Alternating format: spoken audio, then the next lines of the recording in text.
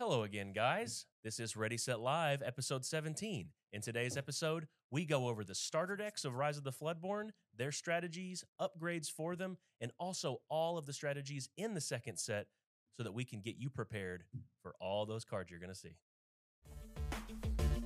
Ready, set, draw!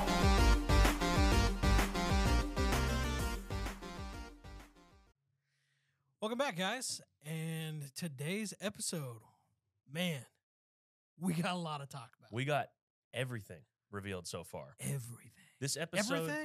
Everything. Yeah, this episode could be coming out after people are already opening product, as long as you can get your hands on it. We hope you can get your hands on some product for Because Rise of the we Floodborn. did.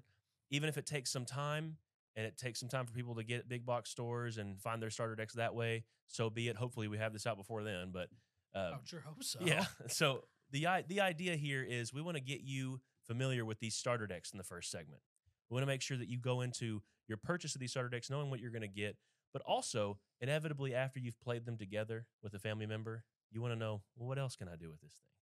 And so we're going to help you out, kind of hone the strategy in, trim some of the fat, and really focus in what these decks can really do in the strategy around them. Fat? Man, just because you're that doesn't mean you're not happy. All right. I'm a living example of that. All right. So, Because I can't have tacos as many as I want. So, with the starter decks, we have the first starter deck up, which is called, what is the name of this one? Tactical Teamwork. So, Tactical Teamwork is a Amber Sapphire deck with the box art of the Queen and Gaston. Because that's a combination. Yeah. So, Dear God, that's a combination. So with these decks, the overall strategy that we've put together here, because we have not tested the decks yet, that we are recording this before the release of the Looking forward to it, the set. We are going to be testing these and hopefully getting a gameplay out for y'all of the matchup. But with the strategy of this Amber Sapphire deck, Tactical Teamwork is a good title for it. It's an apt name because it does rely on teamwork and board presence. What I love about this deck are the 7 dwarf intros. The 7 dwarves in this deck provide a nice little piece of synergy. Immediately, it's kind of jumping the gun here, but immediately I am saddened by the fact that there is no Snow White in this deck that does the cost reduction. Yeah, there's no regular Snow. Yeah, there's the healing Snow White on play, but it does seem weird to me that they were not going to give you the thing that makes the dwarves cheaper, which tells me within the company, I'm speculating here, but they probably thought it's a little too good. So as a starter deck, a little bit. Probably. But let's run through some notable cards what are some cards that stick out to you in this deck if you're like, okay, I like to see it? The fact that we didn't get to do many other reveals of the cards that obviously everything's been spoiled now. Can I just go ahead and point out the fact that I called the 1-drop Queen? You said 1-drop Bell. Maybe you said 1-drop Queen. If you did, congratulations. But it is nuts to me that we got a 1-drop Queen. Oh, yeah. Like, that is crazy. Now, coming up in the strategy segment, we will talk about that. To be fair, it does nothing. It does nothing, but it does everything. Yeah, it does everything. It does what you need, which is be there on turn 2. Yes. No, for sure. So dude, you're talking the 1-drop Queen first off. Are there any other cards that you're like, wow? Because there's one more. To that. There's the next one if you scroll over. Let's see here. That's also in there too. Oh yeah, the actual Shift Queen is solid. That's the foil card in the set too. Oh, Christopher Robin's in this deck. Christopher Robin. Whose idea was this? That's a win condition card for sure. Anthony, you have a card that sticks out to you. I know you're not much of a Sapphire player, but I know you like Amber. Yeah, I like that both the queens are here. The Shift Queen, of course, the Christopher Robin. And I'm glad that all 7 of the dwarves are in his deck. They actually gave you 3 of some of them, I think. Yeah. Which one is this? Sneezy's at 3. Sleepy's at 3. Doc's at 4. What? No, that's my upgrade. That's my upgrade. Okay. List. I'm looking. I was about Sneak to say. peek. Hold on. They never give you the 4 of, but hey, that's going to be worth noting that you are going to want 4 overall. You're going to want 4 Doc for sure. So you're liking the 7 dwarves. Yeah. And what was the other character you really like to see? I forgot, or other card you want to see? The Queen. The Queen. Yeah. Okay. Yeah. So one of the cards that I don't really want slept on that's in this deck is Winning the Pooh, I was just about to say that. Thinking a Think. Yeah. This guy, or Having a Think, it's not a really, really good card. Think.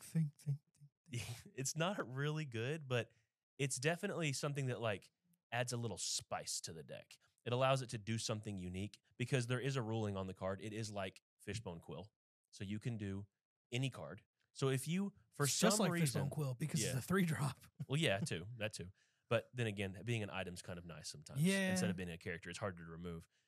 The other card that I'm really glad to see in this deck is actually the song 4 Dozen Eggs. Yeah, I was seeing That card, giving your characters resist 2 until the start of your next turn, means it's going to give you a little bit of resilience on the crackback. Whenever you quest out, you have a little bit of safety from their challenges. That was nice, and it's at 2. So you can kind of expect maybe to see 1 a game. It's kind of like Grab Your Swords from the previous one. You only had 1 of that. If you would have had 2, that starter deck, I think, would have been really taken the cream of the crop. But Been yeah. busted. One of the really cool additions in this deck is they actually have, in both starter decks, pretty decent card draw.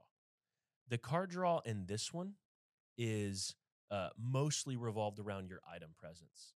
So Popsicle at your 1-drop is going to be a card draw on play.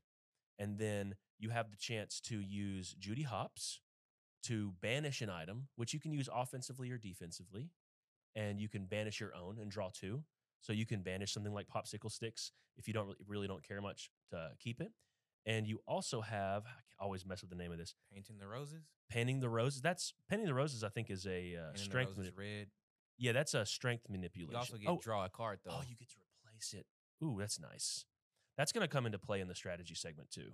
I forgot that card had that. Well, I forgot it said the best red. 3 words in TCG's draw a card. That's a nice bit of text on there. No, the other one is Hiram Flaversham. He's from the Great Mouse Detective. He says that whenever you play him and whenever he quests, you can banish one of your own items and draw 2 cards. So that's pretty sweet. Solid. Pretty sweet. And he has a nice 6 willpower so that he can be a target of maybe some challenges, or you can throw him into something, get some healing synergy going on. But regardless, Gaston, the Floodborn, draws a card on entry. That's pretty cool. He's got 3 lore. He's sweet. Overall, let's be honest, it does Sapphire Amber things. You know? Oh, yeah, for sure. It just does. I fill the board. I create problems. You deal with them. But what I'll notice is really, really abundant in this deck is a bunch of strength manipulation. You have minus strength to their guys, plus strength to your guys, ways to prevent their strength from mattering with the resist of 4 Dozen Eggs. But this is a unique combo for a starter deck, but this is not like a unique concept as far as TCGs go. You know, just making your guys a little bit beefier. You have the tribal synergy of the dwarves. It's pretty cool. I think this deck is a perfect candidate, though, for if you can get two copies. Oh, yeah. It gets much better at 2 copies. Much better. Much better at 2 copies. Not to mention that if you can get your hands on what are actually uncommons, a lot of them are uncommon cards, just a couple of them, maybe even in the pack you get with the starter deck. There's a couple of cards that you can add that are very cheap to this deck that just jump it up in quality. So we are going to go to the upgrade version.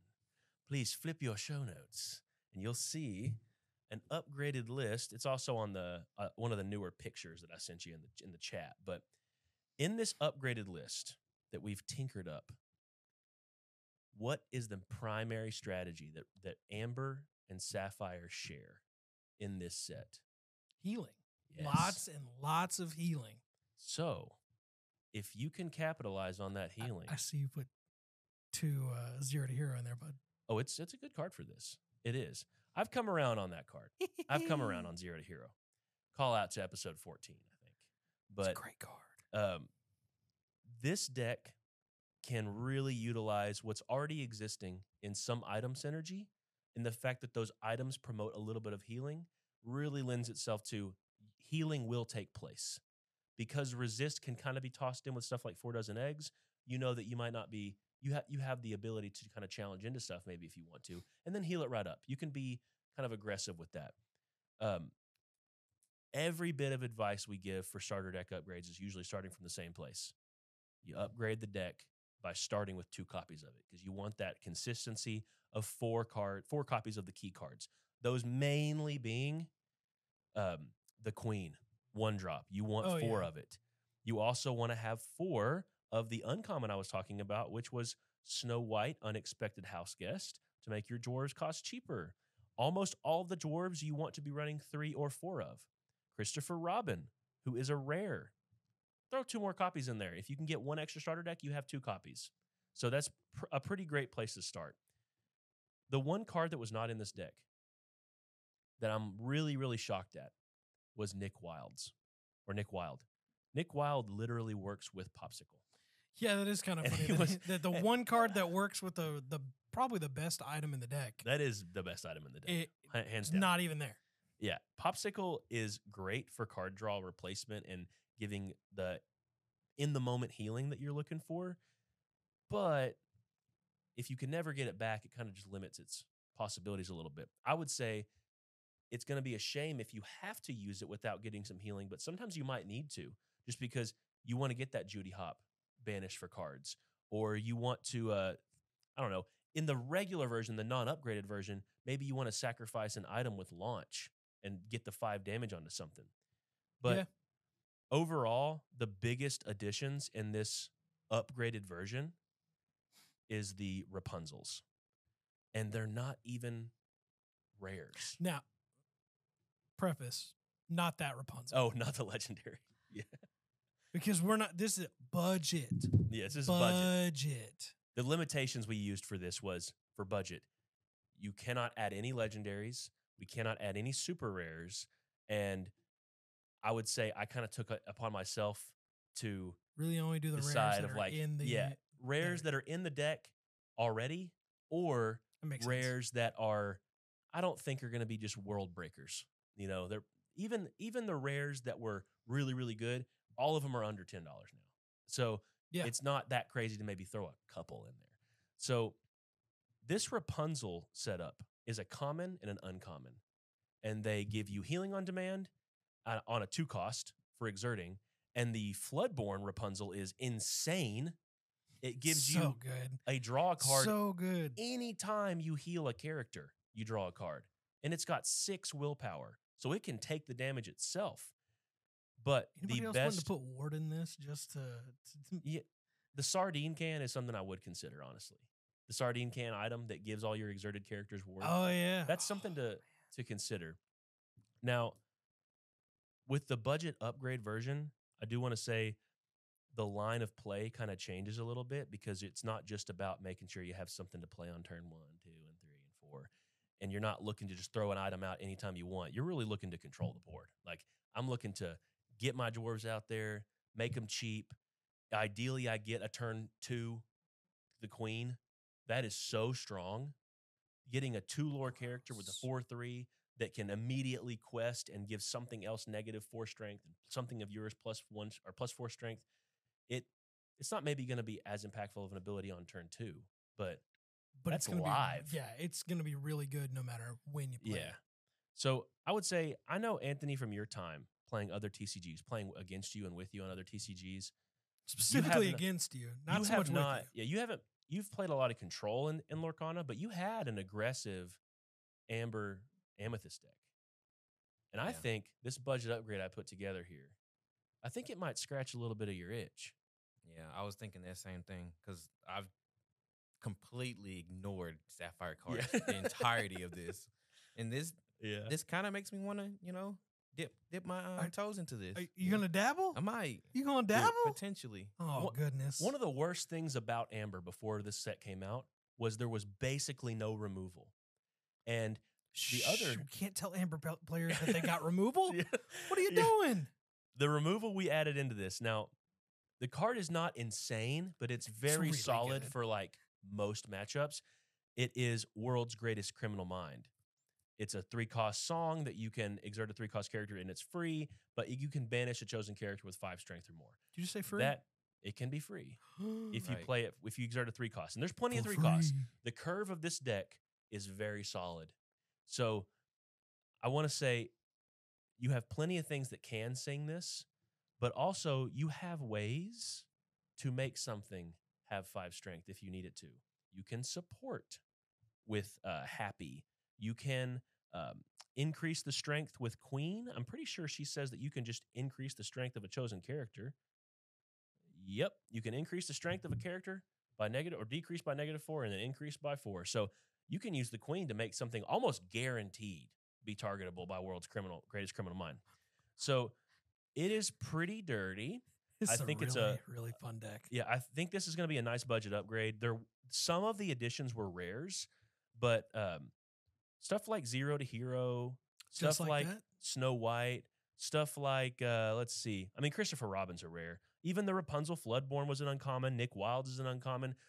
I can't really assess prices on presale, but I would be shocked, excluding the price of your starter deck, if you had to put more than like $20 into this. I think that would be like totally fair, especially granted that you're probably going to get some cards that other people might want to trade for. So whenever you get this, how much is the starter deck? $17.99 is MSRP. Okay. So I would say that's your goal, So is to be all in less than 50. That's pretty much we're a looking budget at goal. 35 for 2, and then obviously a couple of cards that you need to get multiples of. Mhm. So You can do it for 50. I think reasonably you could build this deck for 50. Yeah. Unless just- you know. I mean, the mass majority God of willing. the deck is uncommon cards and 2 starter decks. The mass majority. Yeah. So this deck, unlike the other one, has a lot of its budget deck comprised of just 2 decks, which I think is very appealing, especially guys among these 2 starter decks. The Amber Sapphire one is the one I would recommend to someone if they are newer to the game, just because it is going to play in a more simple way. You have a more simple idea in mind, kind of like the Amber Amethyst deck from set 1. It's a more linear game style. There's some choices you can make, but it's not going to require you to really think ahead that much. You can kind of just build your board, play your dwarves. It seems pretty fun. Like if I had kids that I was playing this with, I would give them the Amber Sapphire deck and let them have a blast. So, is there anything that we want to say about this Amber Sapphire deck? I think, Anthony, you said you're down to dip your toes. Yeah. At least. You'll get your Seems toe fun. wet. Definitely seems fun. Are you going to get a foot wet or are you going to get your whole body wet? What are you doing? I mean, let's face it. I'm willing to try everything. You're going to dive in? I dive into everything. All right. It's the way I Okay. play TCGs in general. Okay. I just want to know if I did a decent job here. Yeah, no, putting you this did good. budget. Okay. You did good. I'll let I you think be the the judge budget- at home. I think the budget deck Yeah. is solid. I think Okay. we're gonna have some fun. All right, we're going to move on to the next starter deck. I know a lot of people, this is the one they're eyeing. This is the one they're looking at thinking, I'm going to invest my love, time, and attention into this because it has a precious strategy that has been blooming ever since a few reveals occurred. This is Might and Magic. Just to rattle off a few key cards here, it has, Some good stuff. oh yeah, Mouse Armor, basically the full Merlin suite, all of the Mims minus the Dragon, which that's a legendary. I imagine they don't want to add a legendary to the starter deck. It has stuff like the Prince with Bodyguard and Resist. It also has Tiana, the resist and stop you from playing actions if she's exerted and you have no cards in hand. It has Kronk, the one that basically has Giant Fairy's ability on it with resist. Bro. That is nice. Squeaker, squeaking. Yeah. And the other box art, Tiana's one of the box arts. The other box art is Merlin Shapeshifter, the card It that in should my be. mind will infamously go down in our first reveal of cards where we were like, I just don't get it, man. Why would you ever want to play this card? I mean, Anthony's going to play Befuddle like crazy. I get it. But remember that, Anthony? Yeah. You were like, man, I'm going to be befuddling. Yeah. You didn't even know. I had I- no You idea. had no idea. I feel just like knew. I feel like the funny thing was that Ant pointed it out immediately. It's like there's got to be something more. Yeah. There's got to be more to this that we're just not seeing yet. And boy, howdy, were you right. Yeah. I can admit when I was wrong. I was wrong. However, I don't want to pretend like you knew that we were going to get this much. Not this You know what I'm much. saying? Definitely not this much. Yeah, definitely not this much. This is insane. I do want to commend Ravensburger for their deck construction here.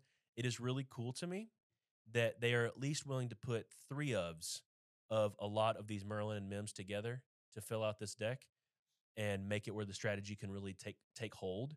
I understand why they excluded some of the cards that I included in the budget upgrades. Like, I understand why they did not put Gruesome and Grim in here. I understand why they did not put Floodborn Madam Mim in here.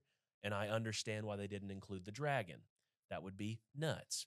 However, because it's a legendary. The sleeper card in this deck to me, it's the Mouse Armor, dude. Oh, yeah, no. The moment that I saw that was at 2 in this starter deck, I was like, man. But the other sleeper card, other than Mouse Armor, the one that I'm like, ooh, that's going to be really, really dirty, it's Hey Hey. The one that goes back to your hand when it's banished. That is something that starter decks are really going to love. I just want to point out that Hey became a phoenix. It's beautiful. Here's the art of Hey Hey, guys. I will let it cover my face. No longer a chicken. He is now a phoenix. The majestic phoenix of Hey Hey. Beautiful card. I would have never thought that one of the top arts of Rise of the Floodborn would be a card called Hey Hey. Man. But Hey Hey is one of those cards that whenever it comes down, it's not like it's winning you the game outright, but it does say, hey, if you can't end this game, at least I have the chicken. You know, I can make sure that in this little battle of attrition we have going on here, I will never run out. You will. So that's just a beautiful include to me. Not that it's ever going to be relevant in every game. Let's go back to Chick-fil-A, bro.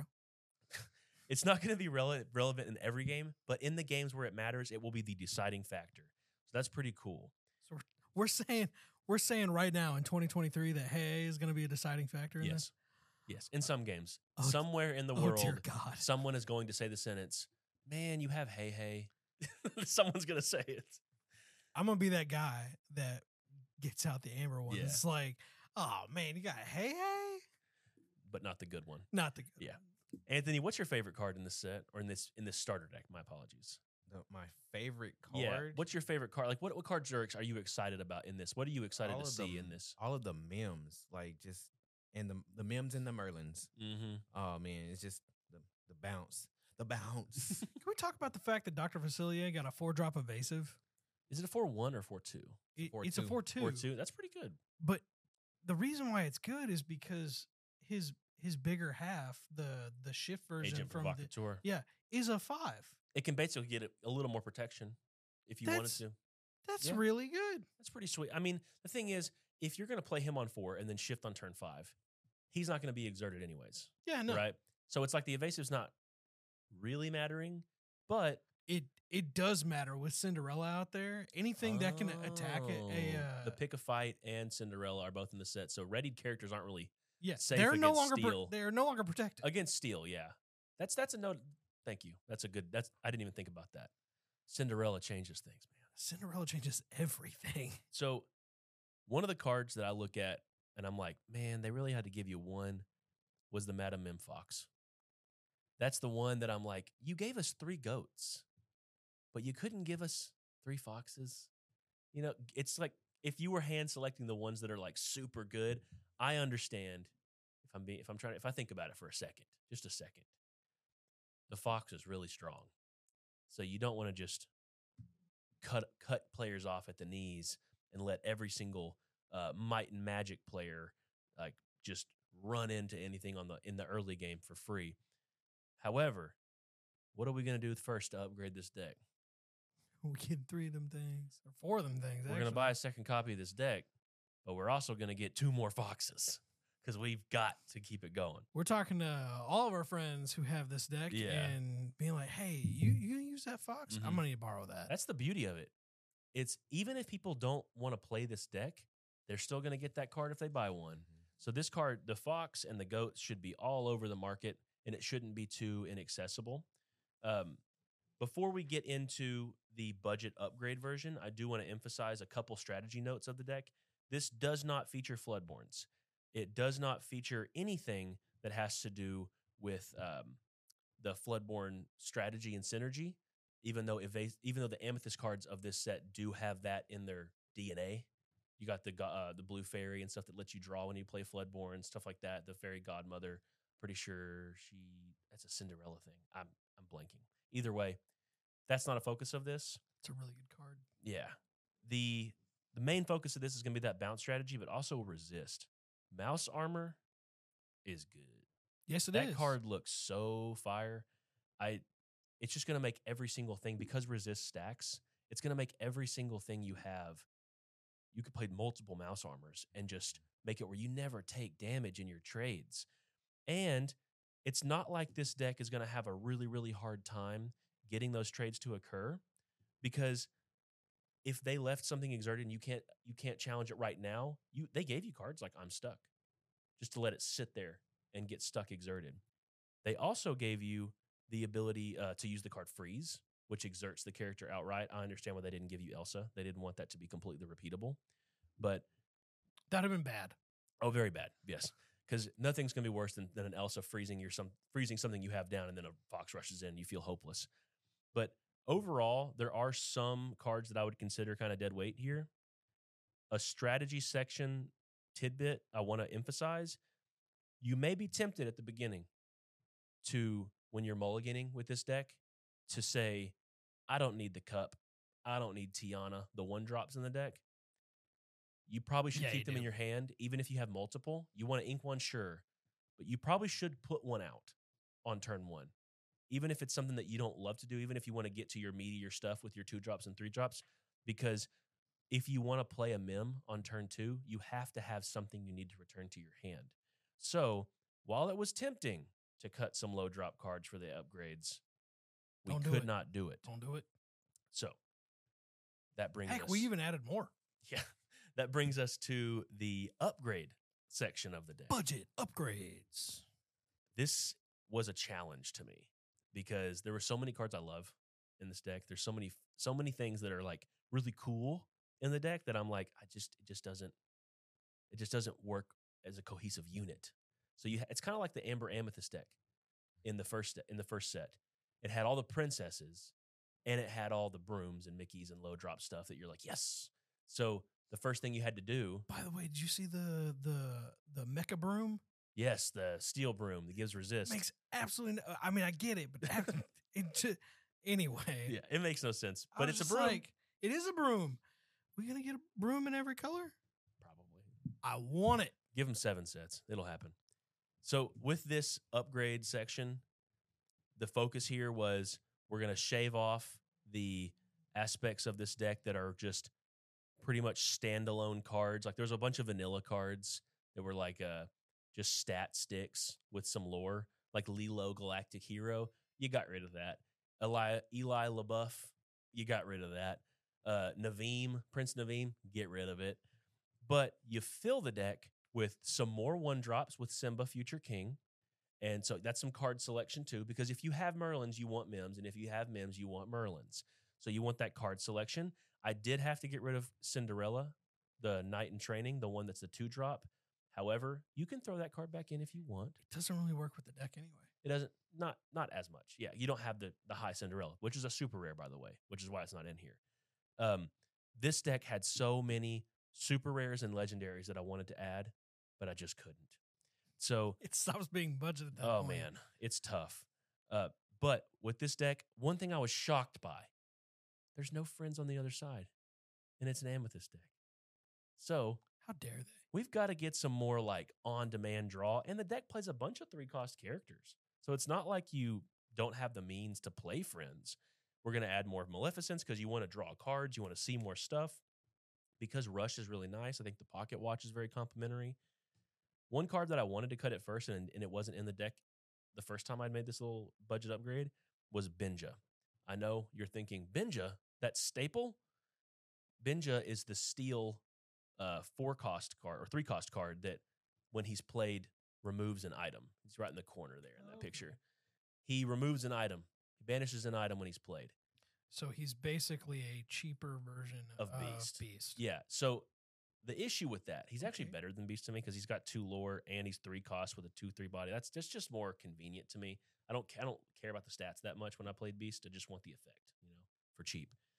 You got to have Benja in this deck if you're budget upgrading, with the caveat, if you're playing against the other starter deck, because you do not want them to have free reigns of gumbo pots willy-nilly, no matter what. Such a good card. Yeah, if they have a Rapunzel in a gumbo pot, you are in trouble. So you're going to use that Benja, and you're going to pour that gumbo pot straight into the trash.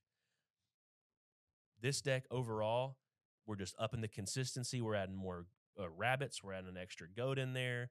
The cool addition was Pinocchio, the Floodborn Pinocchio too, to help with the bounce. I love that Pinocchio. Dude, you can use that offensively as well. For sure. Another card, Anthony, I know you're going to live it. Second row, far to the right. What did we toss in here? Talking about the Gruesome and Grim? Yes, Gruesome sir. and Grim. Yes, sir. That's only a rare. So I thought it was fair game. If that card ends up being mad expensive, then, so be it.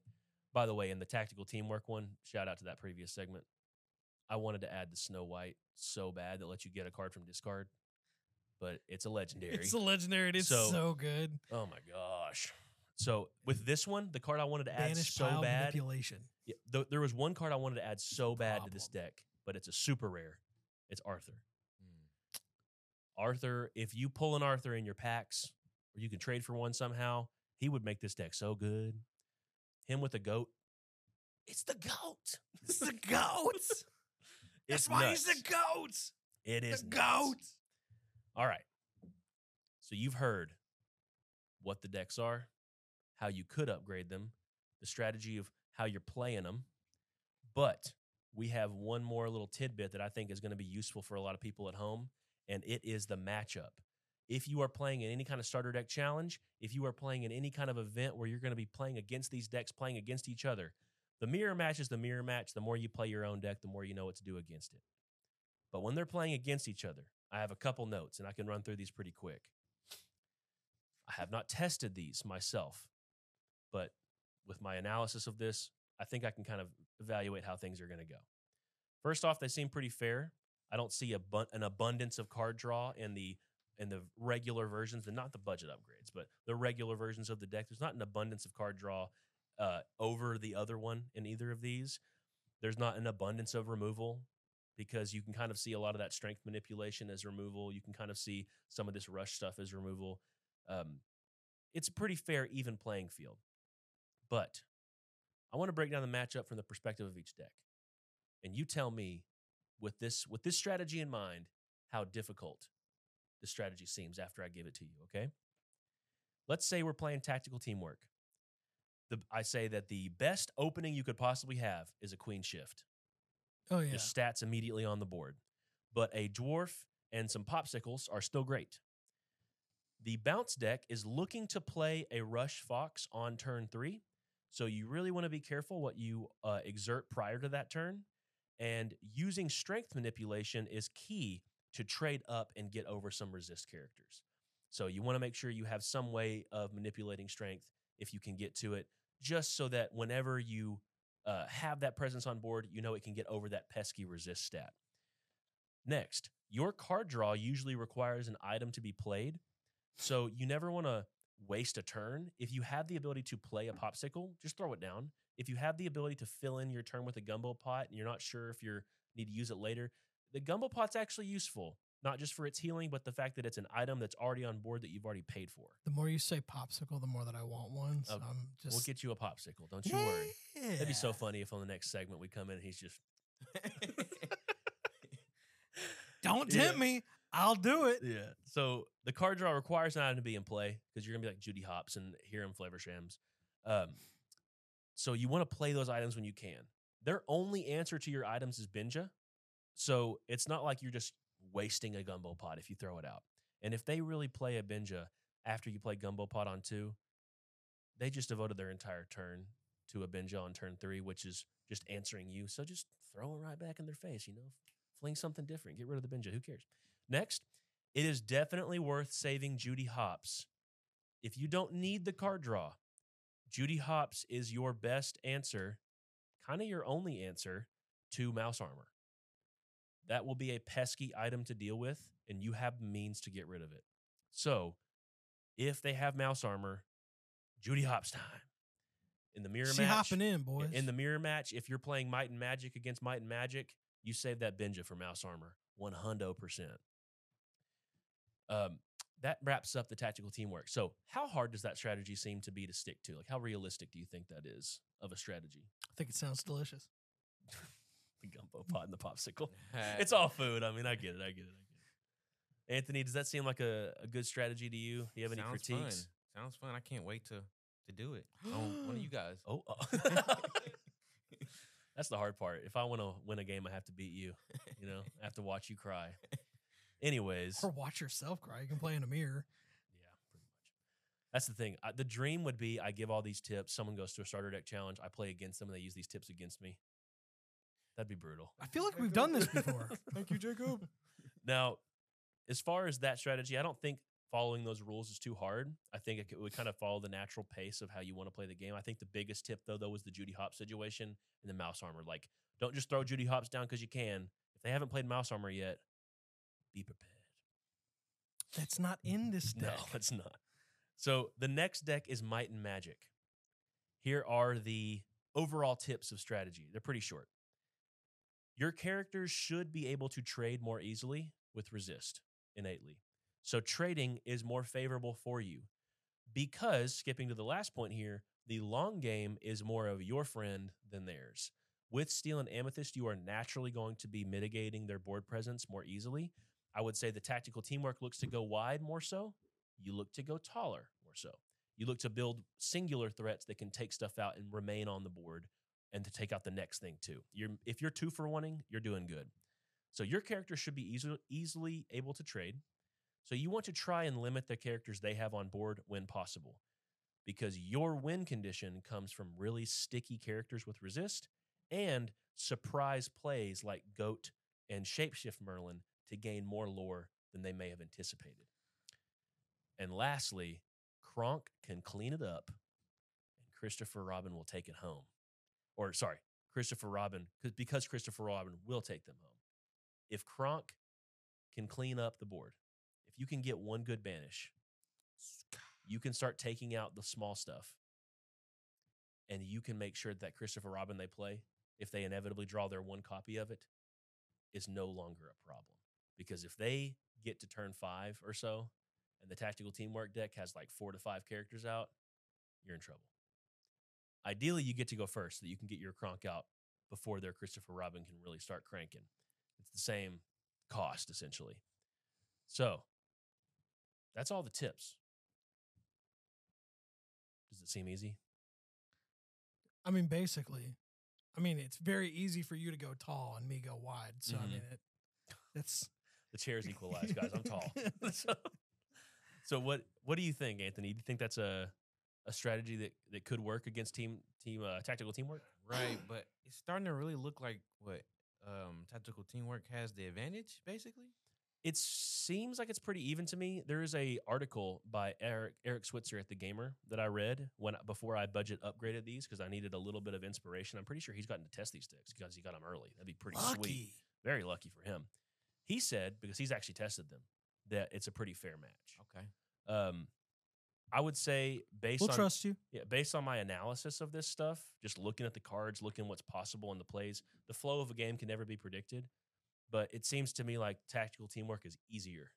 Just because I know that if I were playing the Might and Magic deck, I would look at it and go, oh man, is it worth it to return this crab to my hand to not really give anything of note Challenger 3 this turn just so I can get the Fox out and get rid of that 2-drop? Like, you kind of have to think like, is it worth it? You have to make card evaluation or card evaluation moments have to be like big for you.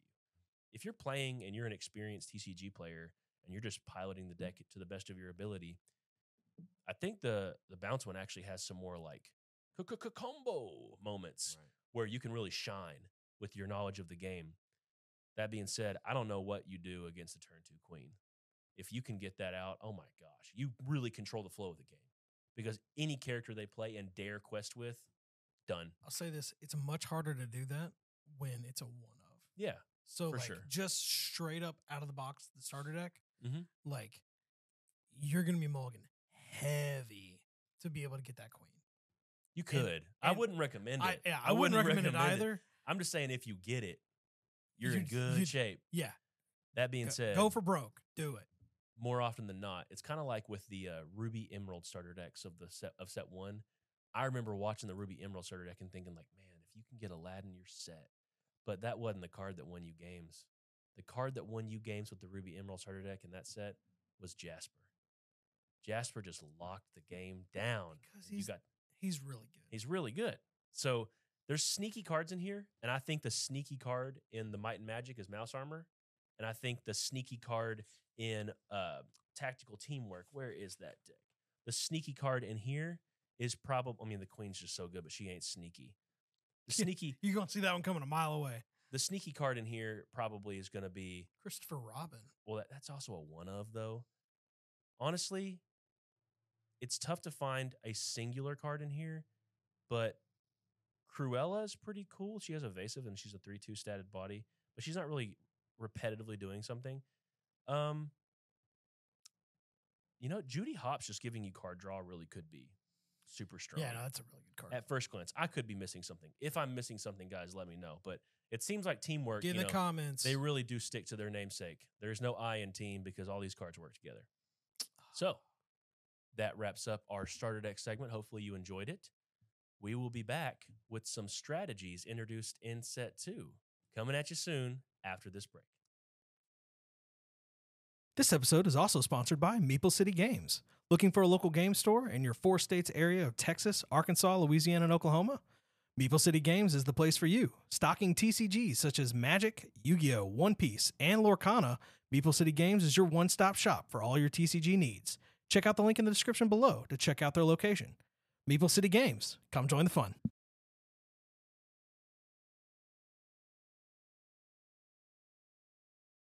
Thank you very much, Maple City. Welcome back, viewers.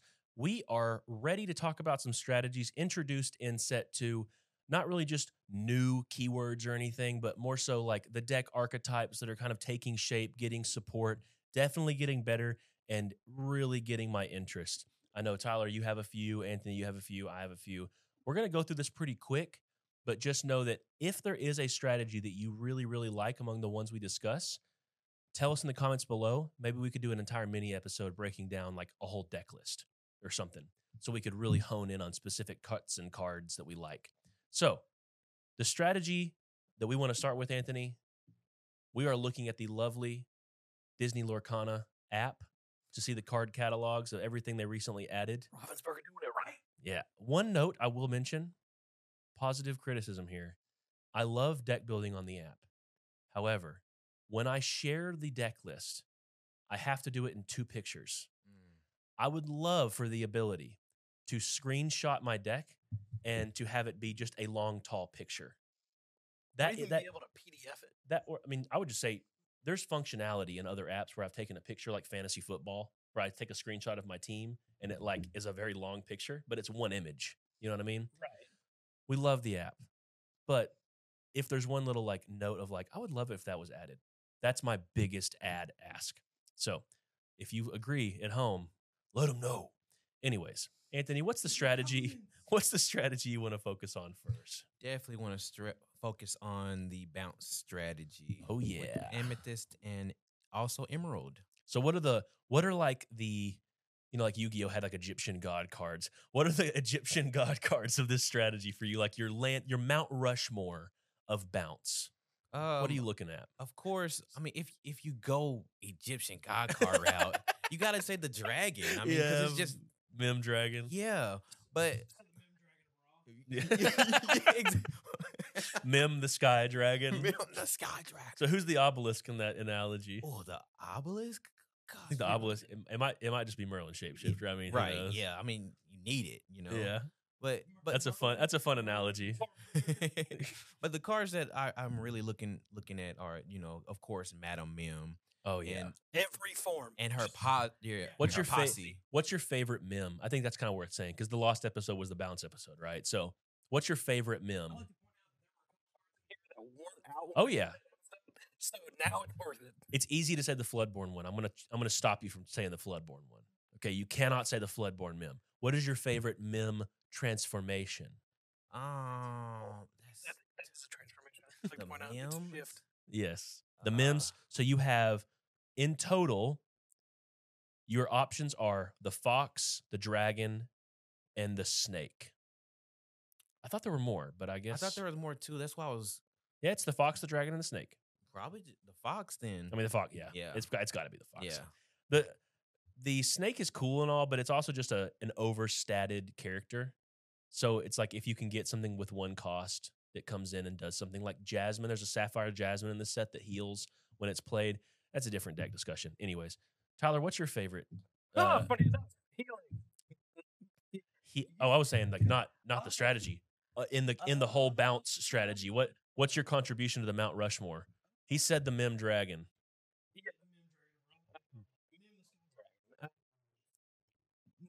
If you're, I think I know what you want to say. If you're not thinking of it right now, is Merlin? Okay, then I'll say the other one.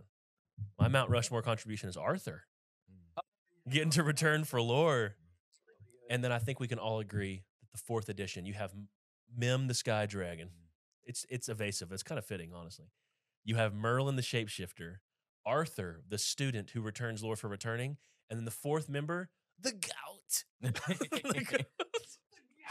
The goat and Arthur are going to change games. It's a 5 lore combo. Changing the analogy a little bit. Yes. Is really just Blue Eyes Mim Dragon, and Merlin is the Dark Magician. I mean, that's kind of cool. I feel like it fits better. I can dig it. That's enough Yu-Gi-Oh! All right. We've given it its due 30 seconds. Just trust me. I want to move on from Yu-Gi-Oh!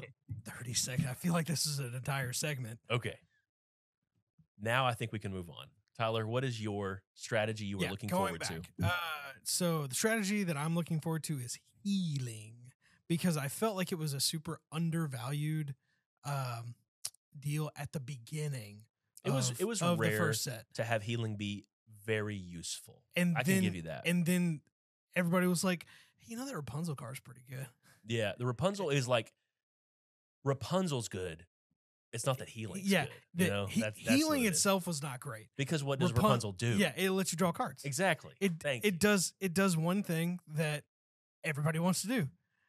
It's just the same to me as if there was a card that was like Mother Gothel and it on play damaged a character for as much as you wanted and you got to draw that many cards, I feel like people would be like, I always said damage was a really, really good mechanic. It's like, no, card draw is a good mechanic. Yes, card draw is a great mechanic, which is the reason why if we're going to talk about at least draw in general. Yeah. Oh, yeah.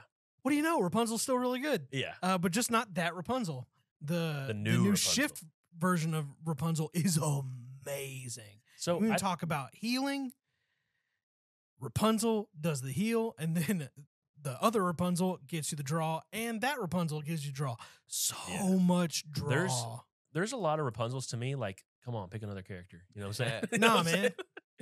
Man. All of them are good, but she's the goat. That can be your contribution. The Rapunzel Floodborn can be your contribution, because I don't want to just do a Mount Rushmore for every single one, but it's kind of fun to talk about, like, what are the marquee cards that have like, okay, you just made this a relevant strategy, Yeah, Rapunzel's is really solid. And then let me talk about my man. Yeah, you got it. Because I know what it's my favorite card in the entire set. That's all I'm asking. He's Grandpappy is the card that said, Rapunzel, I'm with you. I can do better. Yeah.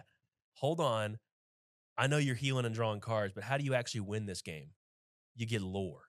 So how about we take your card draw, and instead of that, whenever you heal, I win you the game. Did Grandpappy basically just walk in with a Kanye moment on Rapunzel? Is like, look, I'm gonna let you finish, but that gumbo pot was some of the greatest stuff I've tasted of all time. All time. No, look at me at home. Look at me. If you get the chance and you pull a Grandpappy in your pack, I don't care if you're playing limited and you didn't even draft Sapphire cards with the intention of playing them. Play Grandpappy anywhere you can. Tweet at us. Send us an image of you playing Grandpappy, and I will write you a poem. I'll write every single person who tweets me an image of them playing Grandpappy. I will write you a poem. It'll be a haiku or something. But I appreciate that so much. Please do it. Next, Anthony, I love it. what is your Mount Rushmore contribution for healing? Is there a card that sticks out to you that was like, oh, healing's good now? It's always been good. Sorry, that poem idea is just Man, I love that cry. poem idea. I can see it now. Hold on. Jacob. Hashtag. It's gonna be so. when we do our box opening, you know how I freaked out for Mickey Mouse, Brave Little Taylor? It's Grandpappy, and he's a super rare, so we're gonna see him. We should at least. Anyways, Anthony, was there a contribution to healing that you liked? Healing. Forget healing. I'm just all about these 7 dwarves. Okay. I'll let it segue to Tyler. Your next one. You're gonna get 2 in a row. How about that? Your dwarf. Tribal is something that exists a lot. That term kind of coined from Magic, where it's like one of all tribes, like a similar creature type in that game. For character types in this game, I love that they made 7 dwarves a character type. Oh, yeah. We're not playing dragons. You're not playing dragons. But the 7 dwarf thing, Anthony, Tyler brought up tribal as one of his favorite archetypes is getting a boost. You're right. What are you going to blend with dwarves? I know that is an amber, but is there a color in particular that you're like, I just really want to see if this works? With the 7 dwarves, I have one in mind that you actually already make. More amber. That's initially what I was thinking, but I'm guessing what amber amethyst. I mean, yeah, you already have an amber amethyst deck, and I was going to say that the one thing that they don't do well is card draw, right? And they already kind of want that go wide strategy to happen, and amethyst really propagates that with refilling your hand more. It has other low cost stuff. I could see the Pinocchios. You can already play your 3 lore Pinocchio and then shift onto it if you really want to protect it, give it some more stats. It's pretty cool. Yeah. So the other tribe that I want to keynote, I forgot who it was on Twitter. I'll try and find the screenshot that I saw of it. I think it might have been First to 20 that tweeted this, but they showed a chillin' to villain deck. And I was on a whole walk in my neighborhood talking to Dylan. And I was having a mind-opening moment of in this set, we no longer have to make a deck and say, okay, what can I put in here to make 60 cards work? Are there enough? Because you remember you made the villains at Gen Con, and it was like an amber, emerald villain deck. And at the time I was but you got to play a lot of whatever villains to make that work.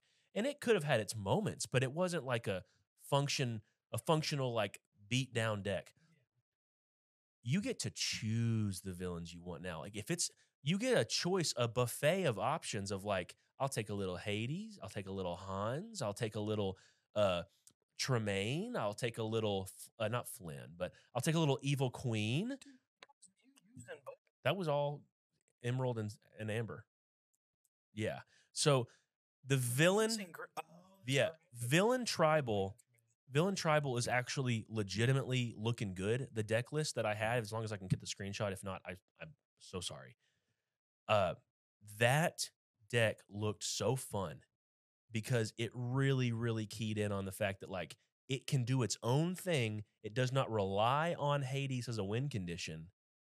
It just uses Hades as oh yeah, and another thing.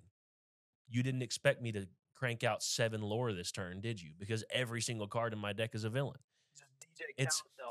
It is nuts. Yeah. So tribal, Tyler, was yours. Anthony, you kind of spiced it up. I want to get one of my strategies that I'm really looking forward to. It kind of ties into our card reveal that Ravensburger was so generous to give us. It is the self-damage strategy. Why are you hitting yourself? Why are you hitting yourself?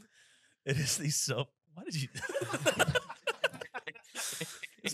This man just touched me without my consent to hurt me. That's not self-damage. You moved my hand. You hit yourself. I need to be hydrated for what I'm about to do. which is get into some cards. So self-damage introduced with stuff like Teeth and Ambitions, but also introduced with the James Reiner on Twitter. Congratulations, bro. Getting a card reveal of Mother Gothel, which it's a 3/4 that comes in with 3 damage counters. Also helped because you can't just deal damage if you want to do self-damage. You also get to draw cards. You can use Dinner Bell, sacrificing your damage characters to draw for the amount of damage they had on them. It is something that is like really, really cool. And the thing is, self-damage would be one thing that Ruby can lean into, but it's got to have support from something else to make it truly realized. And there's 2 colors. Grand Pabby. Sapphire, when I inevitably want to heal them back up, is really, really good for that.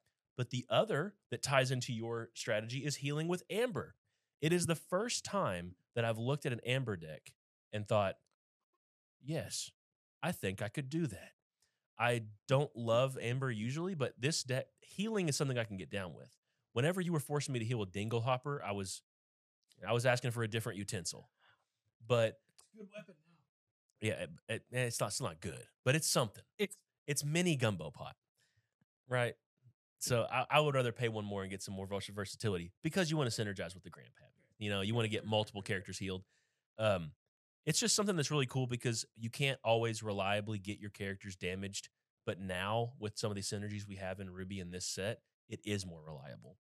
So what is another strategy that y'all would like to focus? Anthony, you got one? You got a thought? No. I could have sworn you would have done Lore Rush. I could have sworn. Oh, That's just it's just aggro. you're right.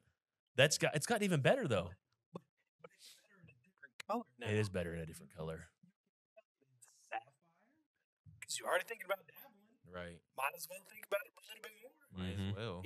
It's good in Amber. You already play Amber. Yeah. And it's good in Emerald. And I play Emerald.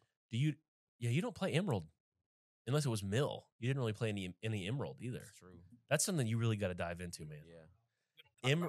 Emerald. It's like Bruno. We don't talk about Bruno either. Emerald and Sapphire, Anthony. I'm telling you, if you're not on this, you got to get on this. It has some, like the Bell Archer, they're never going to challenge her, right? So with Sapphire, you get resist options or you get ward options to protect those pesky Emerald things. What made Cusco so good? He had ward. You can make so many things become a Cusco with Sapphire because Sapphire also is getting the early game synergy of like more aggressive characters and more protection for those characters.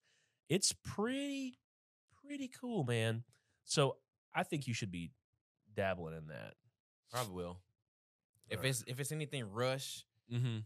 just empty my hands and hey, Yeah, I'm all about it. Emerald's doing a lot of carrying on the aggressive side of things, but Sapphire and Amber both offer some cool options. Tyler, you got one you want to highlight?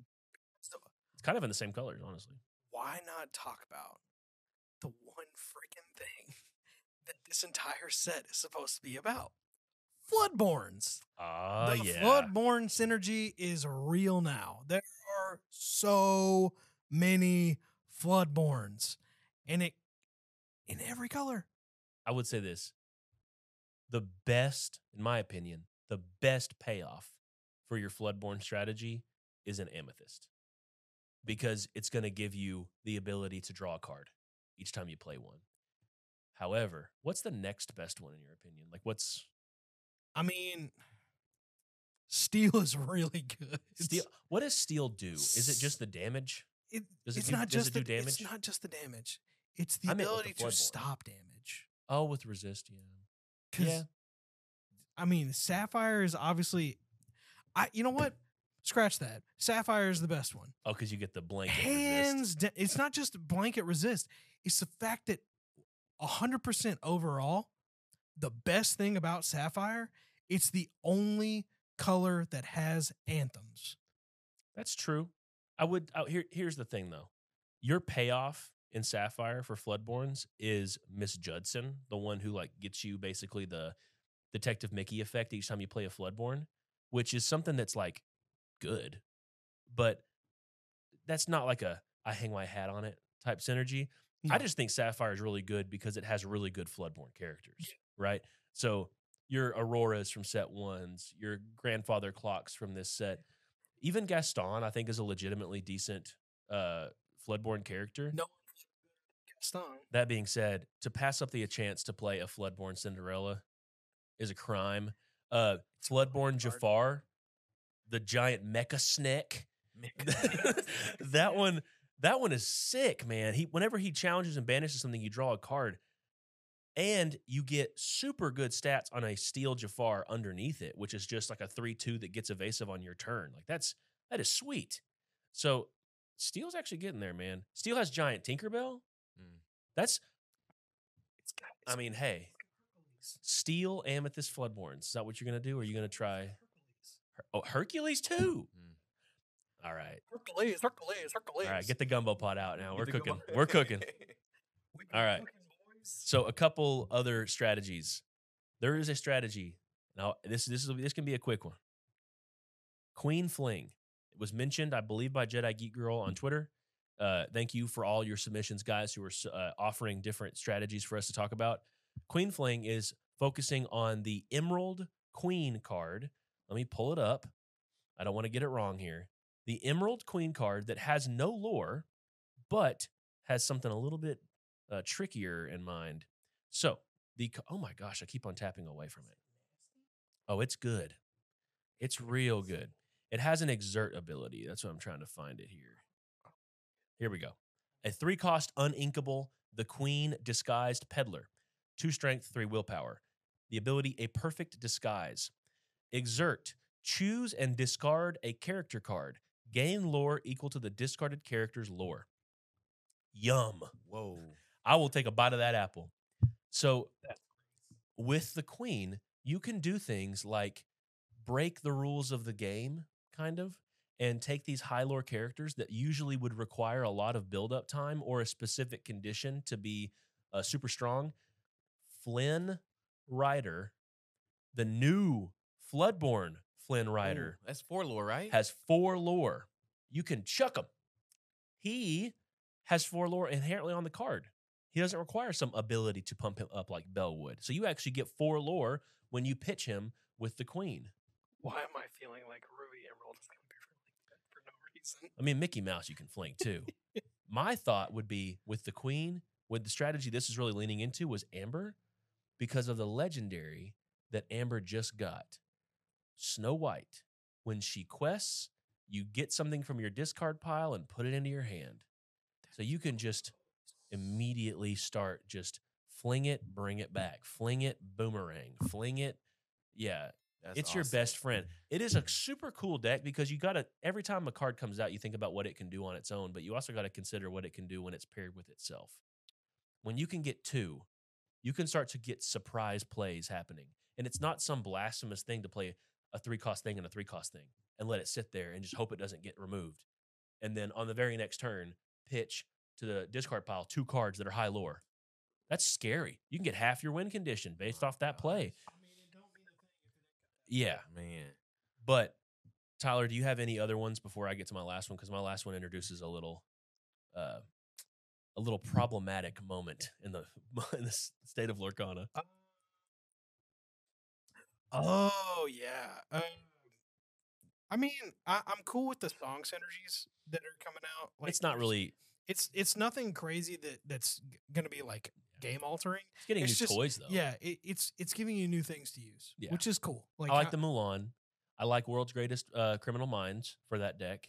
I like. I don't think Steel has that stuff, man. I don't think Steel has a song in this set, if I'm mistaken, that was like crazy.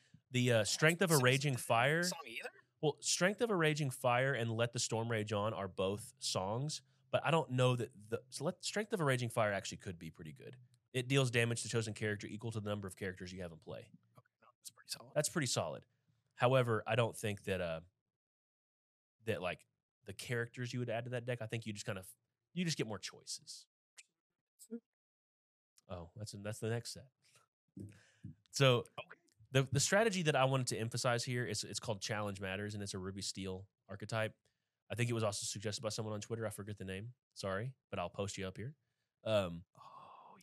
Challenge Matters is a steel Ruby setup where, because you have steel, you don't have to challenge just exerted stuff. You have the option on a moment's notice to challenge readied stuff. But also, Ruby, my favorite ink color, got a bunch of toys that boosted up the strategy that requires you to challenge. Back in set 1, challenging, all it did was clear out the way for you to have safe questing. But now, challenging can be a win condition. With things like Shere Khan, with things like Queen of Hearts, you can start to imagine a world where while you quest, you achieve the other great things in TCGs, drawing cards and winning the game.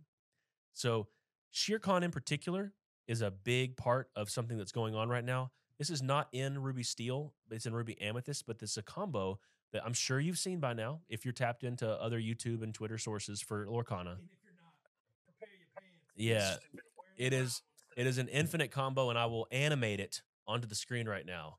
You have Dr. Facilier, Agent Provocateur. You have Madame Mim, the Floodborn character. You have LeFou in your hand. You exert Madame Mim, play LeFou. LeFou gains Rush and will be banished by the end of the turn. LeFou has Rush, so he challenges into something, hopefully getting banished in the process. Because you have Dr. Facilier, he goes back to your hand instead of staying in the discard pile. Now, if that were it, then it would just be a way to clear the board for anything that's exerted.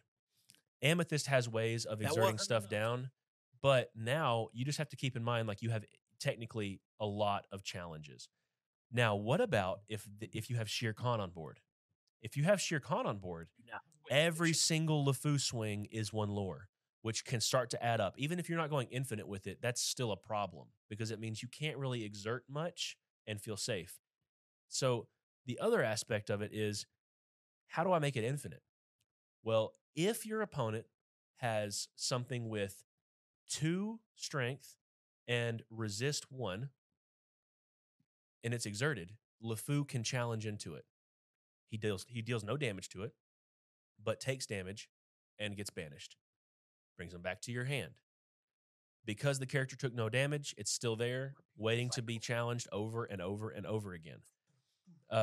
This is something that will result in you, because of Shere Khan, giving you infinite lore. You get to 20 quick.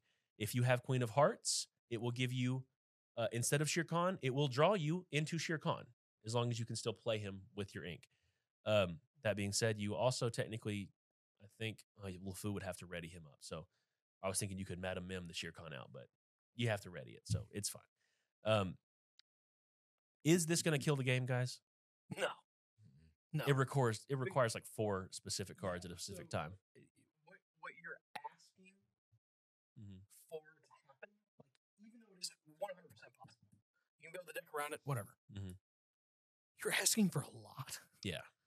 Like, You probably win the game if you have that kind of board state. It's literally like me, like, being like, but hey, this is gonna be great. Yeah. In a vacuum, hoping and praying, and lots of prayer. I would say it kind of does a disservice to the archetype itself of Challenge Matters to, like, just pigeonhole it into a combo. The Ruby Steel version doesn't have the whole Madame Mim, Dr. Facilier combo situation. It's just saying, I don't need to go infinite.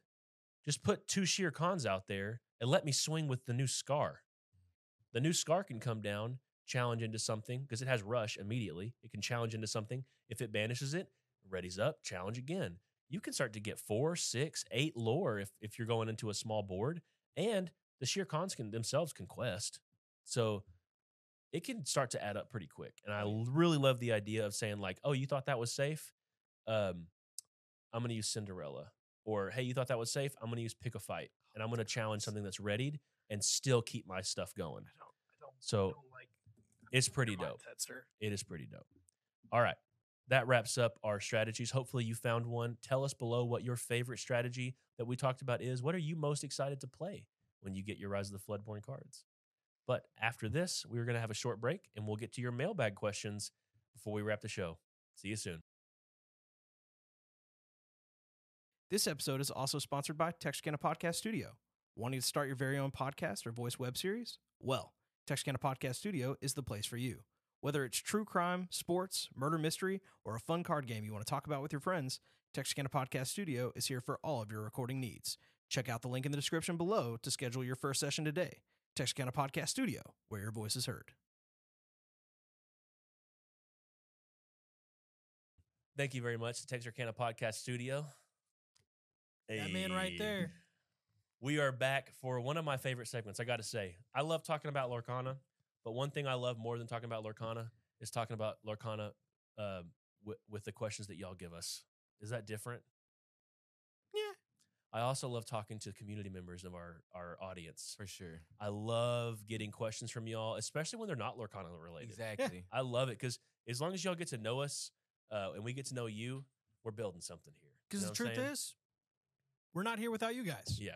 We need all of you who are watching. We appreciate you. And we love to take your questions. So hit up those community posts. We Answer. appreciate you. Speaking of community members, we have one, Dylan Lane 8833. The man.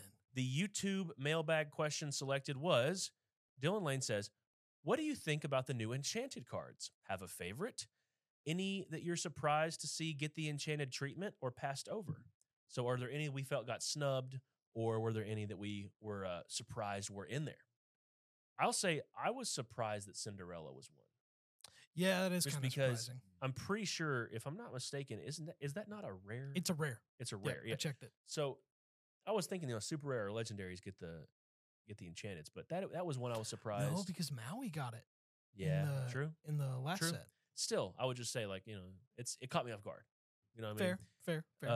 I agree. So what about y'all? Was there I figured a Simba would get one pretty early on too.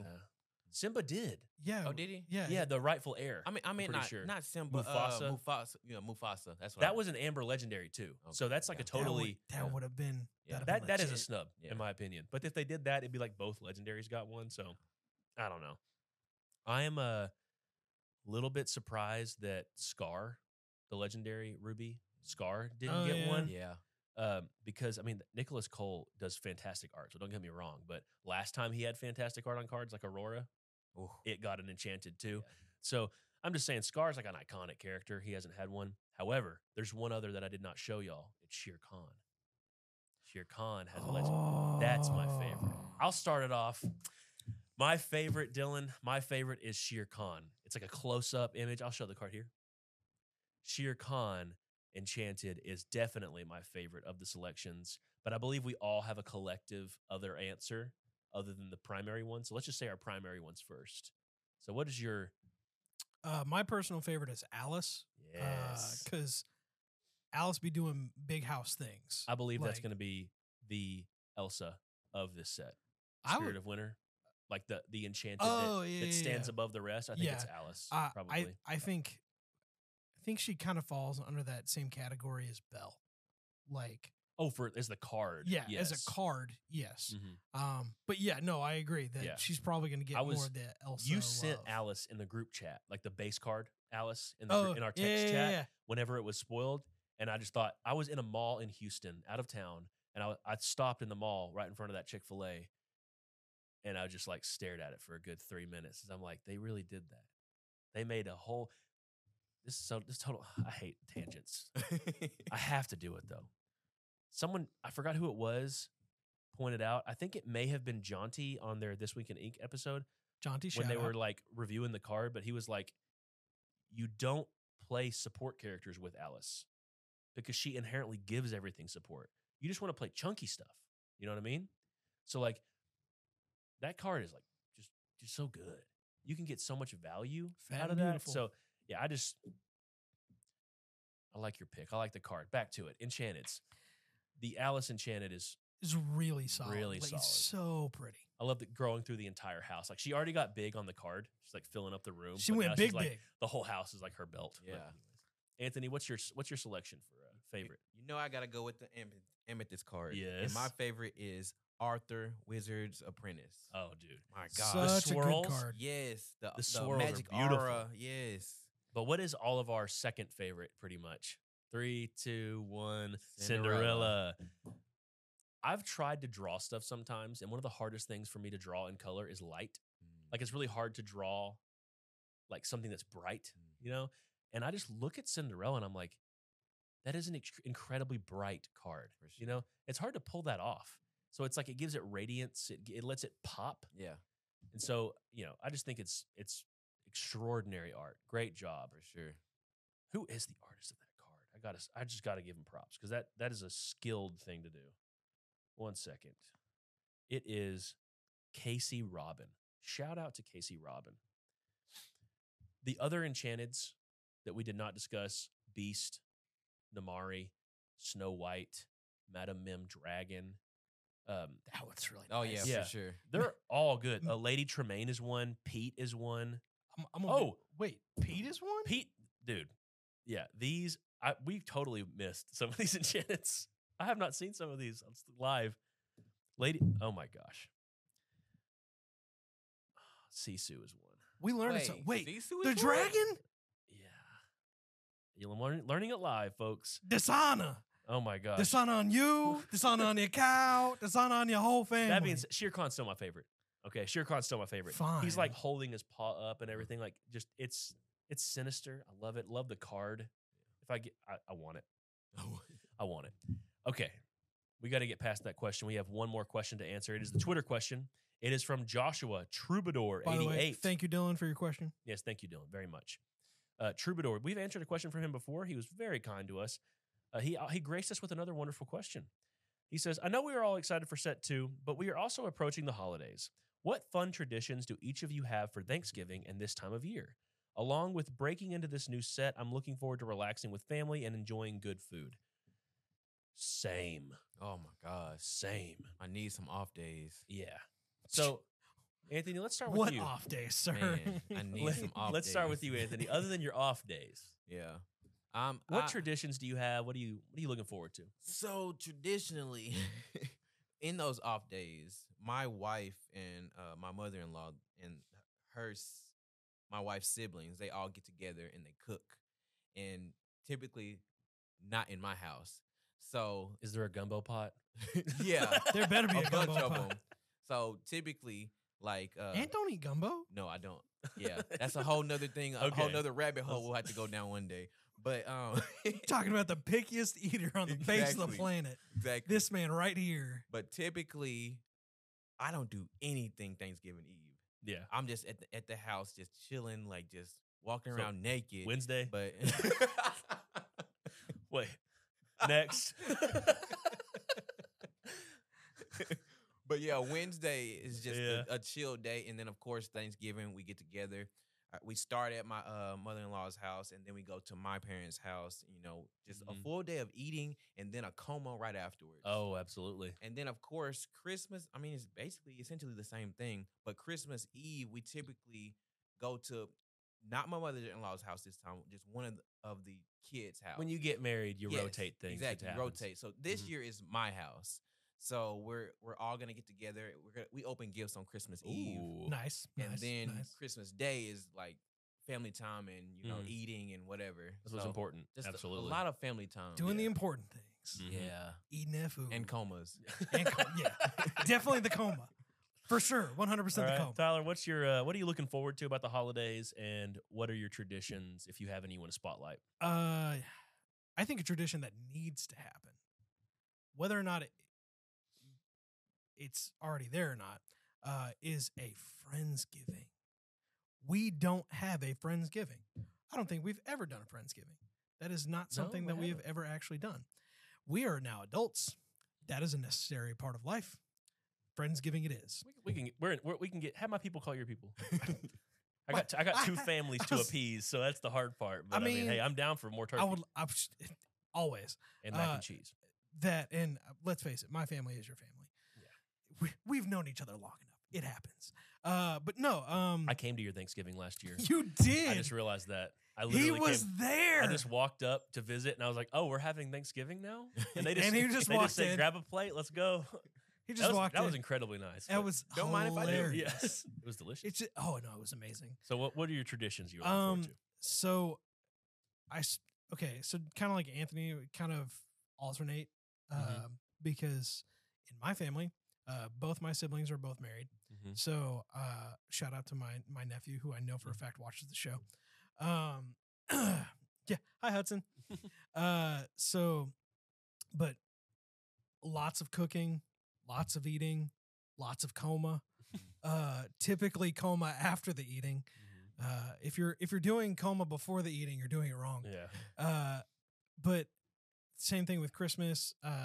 We typically open gifts on Christmas Day. It's going to be kind of weird this year because this year is not like my parents' Christmas. So we're going to be doing Christmas a little bit early, which should be fine. That's fine. Is there anything that's like a staple of the holidays? You're like that item or that piece of food or whatever is like a staple. I'm going to ask you the same thing. I'm just curious. If you have to think about it, I don't. Ham. Ham. The ham. The baked ham. If there's no baked. ham, cancel it. You just can't send everybody home. There's the door. That is a dishonor. Okay. Dishonor. Dishonor on you. Dishonor on the ham. You brought turkey. Dishonor on your whole family. Exactly. You can Just eat turkey kidding. if you want. Eat turkey because that stuff is I legit. agree. Ham is like the staple. Yeah, no, as far as ham the is meats go. ham is legit. What about you? You got any staples? Yeah, sopapilla cheesecake. Oh, I had that last year. I was about to say, I that was was like, delicious. he was there for that. Good job, Miss It- Becky. so good, man. So good. Sopapilla cheesecake is Yeah. legit. Okay.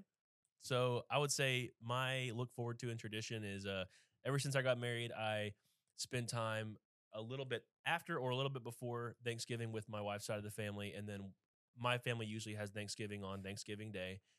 We go out of town for that. But one of my traditions that I love is I started it last year with my wife's family. We have a family flag football day. Nice. Where we go and we play flag football. It's like a 4-on-4, 5-on-5 kind of game. Gets the nephews and nieces involved. Yeah. It is so fun. So it kind of gets us all active, lets us get a little exercise before we eat like 5,000 calories the next day. But this year is probably going to be during Christmas break because we can have more people there. But Thanksgiving is Thanksgiving is actually my favorite holiday of the year just because of the family time I get. I love football, so I get to enjoy both food and football. Turducken. Yeah, and comas. But The Christmas tradition that I love that it goes along with Thanksgiving too is my family and I make a red velvet cake, a homemade red velvet cake, I need a piece. and it is Can I get a slice? it's pretty good. I need a piece. And also, my brother makes a My- fantastic macaroni and cheese. See, I need some of that my, too. my problem with this cake over here is that it's got walnuts. It's pecans. Actually. My bad. Oh no, Anthony, you See? ate it one time and you liked it. I'm just gonna say maybe you lied to me, but you said you liked it. What was that? It was like in college or something. I don't know. Red velvet is just red velvet. No matter Yeah. what It's you good. add to it, it's Trust me, it's amazing. good. Just Either wipe way. off the pecans. You're good. I probably Either- won't even taste it. You Either probably way. won't. Either way, It's just texture. with the tradition, family first, food after.